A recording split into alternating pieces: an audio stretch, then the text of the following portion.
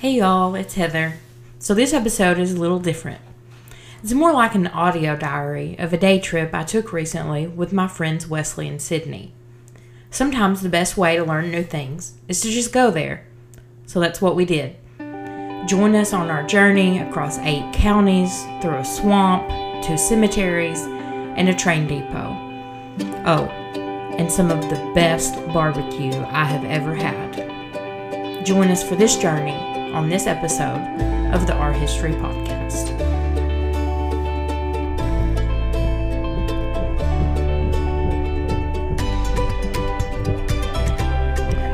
It's raining. I'm sitting in the Edwards Food Giant parking lot in Harrisburg, Arkansas. It's an institution of its own, really. I'm about to go inside and get some breakfast and then wait for the other 2 people and then we'll head out.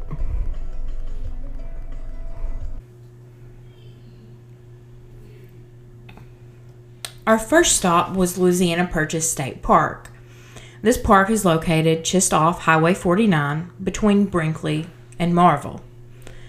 It's an important place in history and is actually a National Historic Landmark that preserves the initial point from which all surveys of property acquired through the Louisiana Purchase of 1803 originated. You walk directly into the swamp on a boardwalk. You can hear a variety of birds, frogs, and apparently other animals call the swamp home too. Prothonotary? Prothonotary. Warbler. It would actually be really cool if we saw an alligator. Pileated woodpecker. Pileated? I like pileated. The historic marker at the end of the boardwalk marks the spot where the original survey of the Louisiana Purchase started in 1815. The survey would go on to map out the entire purchase across the territories that make up several present-day U.S. states.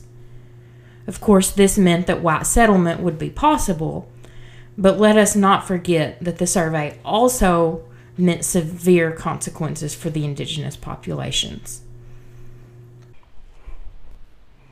Does it explain the bearing trees over here? No.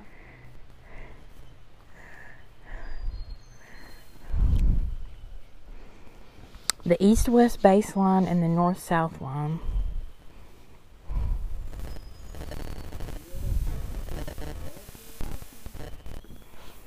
The beginning of a whole new world for indigenous people, too.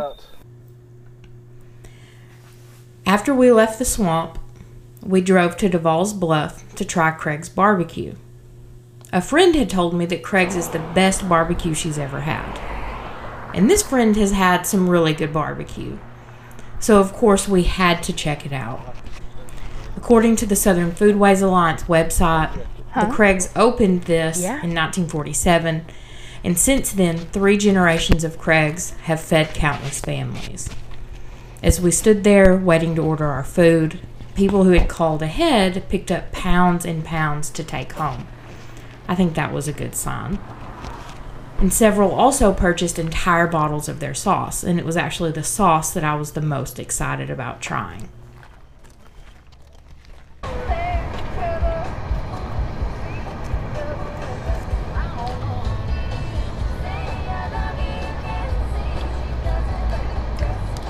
Yep, tastes like barbecue. The sauce is really unique though.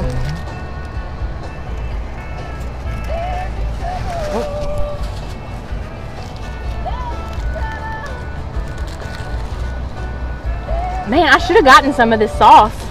It's very like, what's the word I'm thinking about? Like vinegary? It goes well with the swamp. Mm-hmm. It was delicious. I can't wait to go back, and I highly recommend it. Our bellies full, we headed north back toward Brinkley. Sydney and I saw a sign for something called the Czech National Cemetery. And even though that was not on our original itinerary, Wesley was kind enough to drive us down the short gravel road to go see it. If you're like me and wondering why or how there is a Czech National Cemetery in the middle of Prairie County, Arkansas, according to the Department of Arkansas Heritage and the Encyclopedia of Arkansas, There was a deliberate effort in the 1890s to get more people to Arkansas. The National Slovak Society distributed advertisements in Midwestern states promoting Arkansas's farmland. And in 1894, the Slovak Colonization Company was created in Pittsburgh. They purchased 3,000 acres of farmland in Prairie County, and it was there that the township of Slovak would exist. Just north of Slovak, near the Hazen Township, several families of Czech and Russian descent settled. One of these men was John Kokorik, a land agent who often traveled to Iowa to recruit new families to Hazen and Prairie County. One of the families he convinced to move to Hazen were John and Anna Honnold. Shortly after they arrived, John was struck by lightning and died.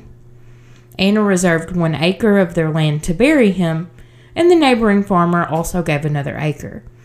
Thus, the original 2-acre cemetery was created, and in 1895, the land was deeded to the Czech National Cemetery Association.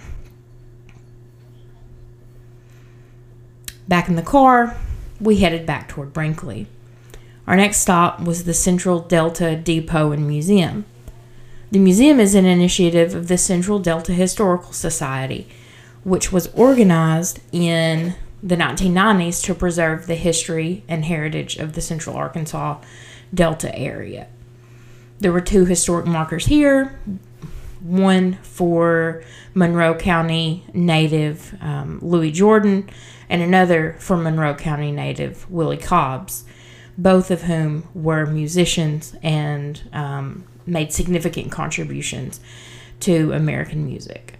Is closed, unfortunately, but I'm able to walk around on the grounds and obviously see the outside of the depot, and then they have some preserved sharecropper houses in the back.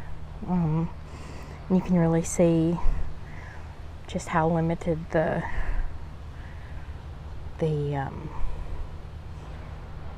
houses were. It's one of the only times I've actually been able to see like a preserved sharecropper house. It has the stairs and looks like part of an outhouse is left behind it too, along with a Southern Pacific rail car that I think you can go inside of. After leaving the depot, we headed north toward Cotton Plant via the Sister Rosetta Tharpe Memorial Highway. Now for me, Tharpe is a personal hero, and so Wesley was kind enough to pull off, and we got a picture with the sign. In Cotton Plant, there's a historical marker acknowledging Tharpe's contributions to American music, and there will be an episode specifically about her later on. Tharpe isn't the only significant musician with ties to Cotton Plant.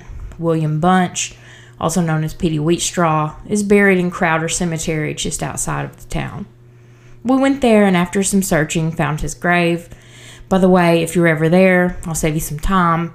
His grave is one of the ones close to the road. 1 swamp, 2 cemeteries, 4 epic musicians, 8 counties, excellent barbecue, and too many laughs to count later, we headed back home. Thankful for all the people who work hard to preserve the legacy and memories of these famous Arkansans. Wesley, thanks so much for driving. You're welcome. Yeah, whatever. Sydney, I'm glad you came with us. I'm glad y'all got to see me. Okay. Had a good time. Love y'all. Do it again. Love you. Special thanks again to my friends Wesley and Sydney for going with me on the trip and allowing me to use some of the audio from the trip in this episode. If you're interested in learning more about the people or the places mentioned in this episode, check out the links I posted in the episode notes. There you'll also find a link to our generous sponsor, the Arkansas Humanities Council.